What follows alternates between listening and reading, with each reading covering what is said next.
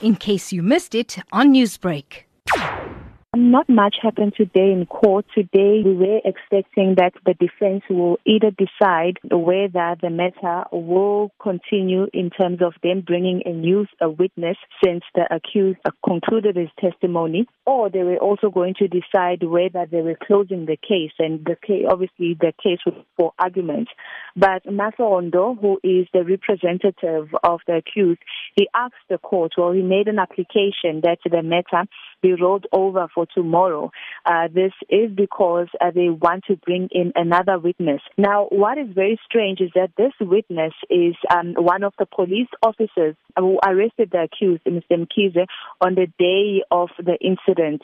Because in his testimony, when he testified yesterday, he told the court that the person who arrested him and tried to protect him from the community members who were assaulting him.